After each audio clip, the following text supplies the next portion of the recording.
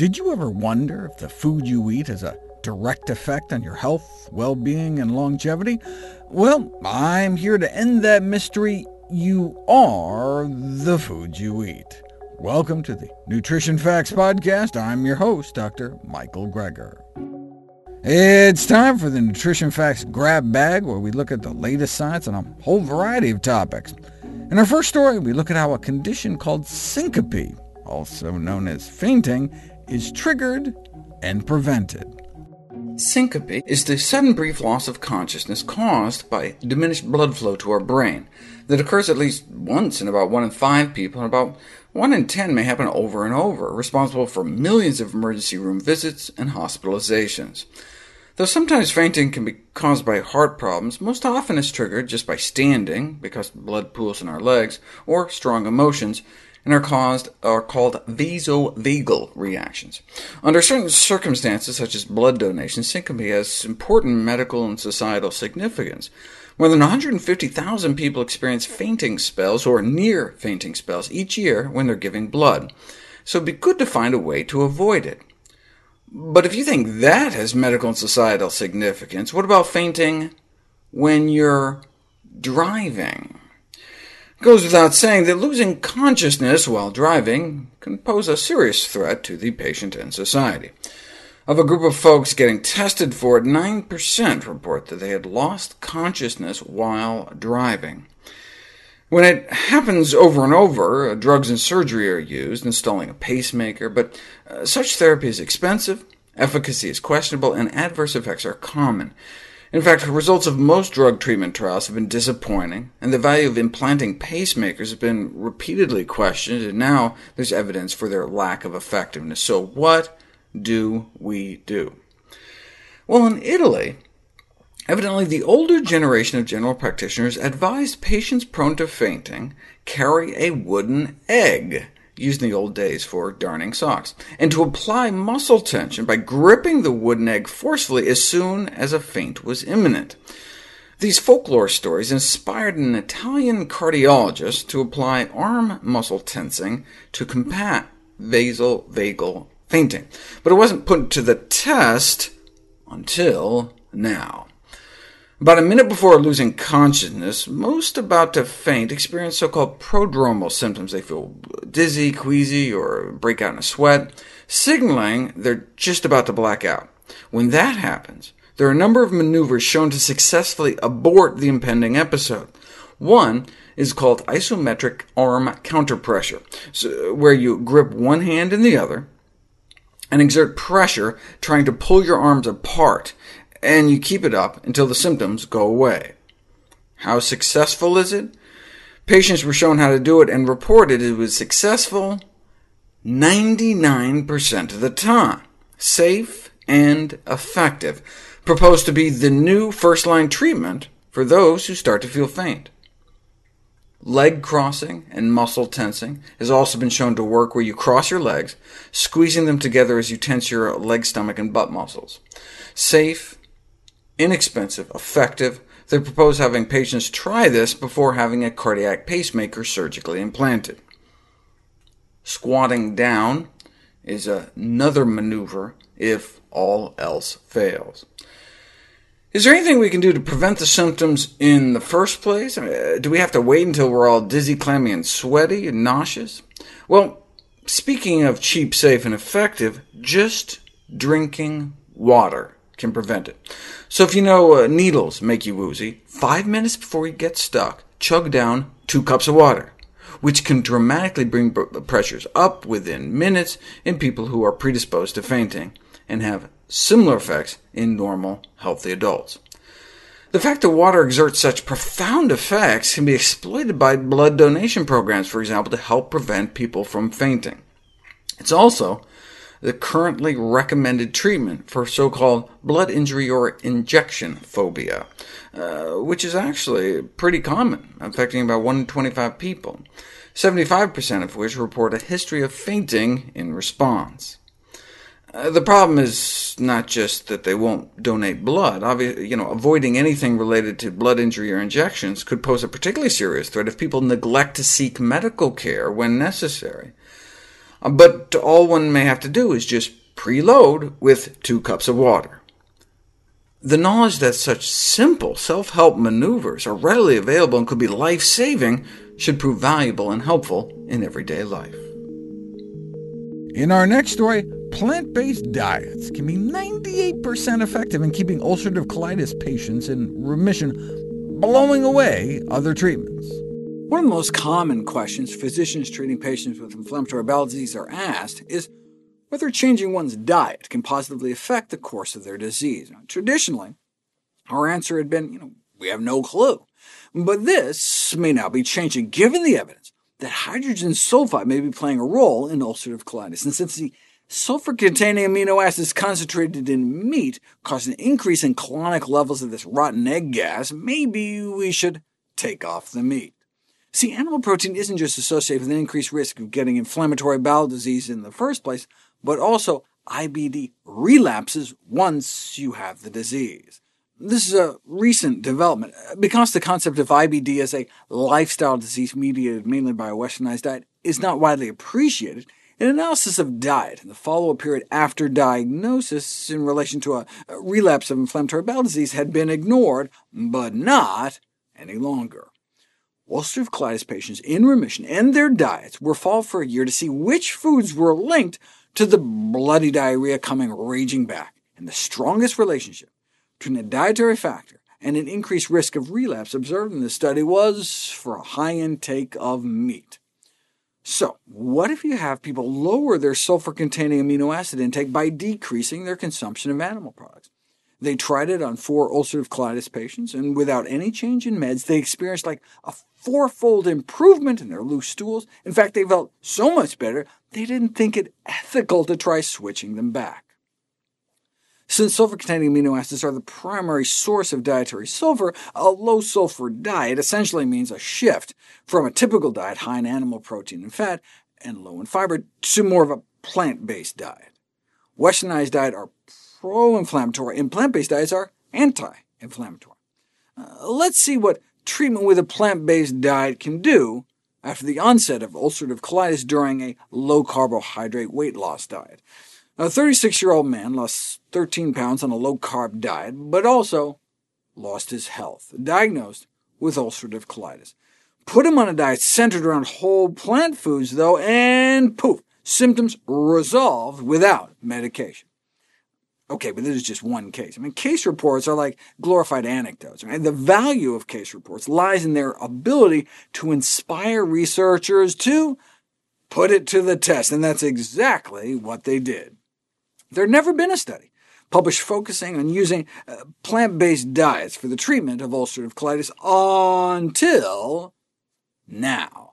Considering the lack of a suitable diet to be the biggest issue faced in the current treatment of inflammatory bowel disease, and regarding it as a lifestyle disease caused mainly by our omnivorous diet, a group of Japanese gastroenterologists had been providing a plant-based diet to all patients with IBD for over a decade, and publishing extraordinary results, far better than have to date been reported in the medical literature, found to be effective in the maintenance of remission in Crohn's disease by 100% at 1 year, 90% at 2 years.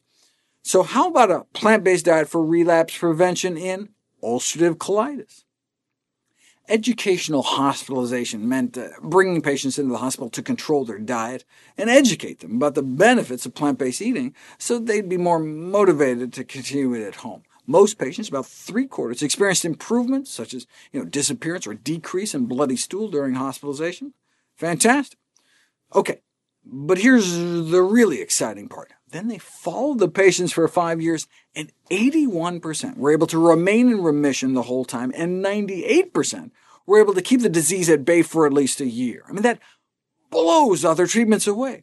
Those relapse rates are far lower than those reported with medication. Under conventional treatment, other studies found that about half relapse, compared to only 2% among those taught to eat healthier. A plant-based diet was previously shown to be effective in both the active and quiescent stages of Crohn's disease. The current study has shown that a plant-based diet is effective in both the active and quiescent stages of ulcerative colitis as well. And so they did another study on even more severely affected cases with active disease and found the same thing. far beating out conventional drug therapy. People felt so much better, they were still eating more plant-based even 6 years later. The researchers conclude that a plant-based diet is effective for treating ulcerative colitis to prevent a relapse. Why? Well, plant-based diets are rich in fiber, which feeds our good gut bugs. That may partly explain why a plant-based diet prevents a variety of chronic diseases. And so that's what we may be seeing with inflammatory bowel disease, suggesting that replacing an omnivorous diet with a plant-based diet is the right approach. It's like using plant-based diets to treat the cause of heart disease, our #1 killer, not just safer and cheaper, but works better. No adverse side effects noted for plant-based eating. Let's compare that to the side effects of immunosuppressants used for ulcerative colitis like cyclosporin. And now we have even fancier drugs that cost about $60,000 a year. That's $5,000 a month. And they don't even work very well, with clinical remission at 1 year of only like 17 to 34%. And instead of no adverse side effects, they can give you a stroke. They can give you heart failure. They can even give you cancer, including a rare type of cancer that often results in death. Or how about a serious brain disease known as progressive multifocal leukoencephalopathy, which can kill you and for which there is no known treatment or cure? Yeah, increased risk of death, but did we mention how nice and small the pill was and the easy-to-open bottle? Finally today, we look at what hospitals have to say for themselves for feeding people meals that appear to be designed to inspire repeat business. Hospital food needs a revolution. I was surprised to find out that most inpatient meals served in hospitals are not required to meet any sort of national nutrition standards for a healthy diet, and indeed, analysis on the nutritional value of food served to patients in teaching hospitals found that many did not meet dietary recommendations. Warning, read the headlines, "Hospital food, bad for health." A registered dietitian wrote in to defend the hospital, saying, hey, at least over half the hospitals met at least over half the guidelines, and hey, they're so stringent anyway, little eggs and dairy, you can blow through your limits. The provocative conclusions of their analysis only lead the media and the public to conclude that we're a bunch of dunces who have no understanding of the relation between nutrition and disease prevention. Well, if the white coat fits. Look, we spend a fortune on training doctors. You'd think we could follow through on some of the simplest things like food. Good diet is as necessary to the recovery of health as anything else, and it's folly to pretend that it's beyond the power of our profession to change this, a line written 75 years ago, and still there's pushback. Or perhaps we should question whether a healthy diet given to a helpless patient during a 2 to 10-day hospital stay benefits anyone or anything other than the dietitian's sense of doing good, responded one doctor. Always bothered when patients are deprived of a desired morning egg because a healthy diet has been ordered. I mean, what's a few days of a little heart-unfriendly diet in the scheme of things? But it's the message we're sending, where the presence of foods on the hospital tray sends a message to patients as to what's healthy and acceptable for them to eat, responded the researchers that did the hospital foods analysis. We still can think of no better place or opportunity to set an example of good nutrition than when patients are in hospitals. After all, public schools in California have banned the sale of soda for over a decade. Why not children's hospitals? In a study of California healthcare facilities serving children, 3/4 of foods and drinks wouldn't have been allowed in schools. We're talking soda, candy. Having unhealthy items in healthcare facilities and seeing staff consume these products contradicts the hypercritical nutrition and health messages children may get from healthcare providers.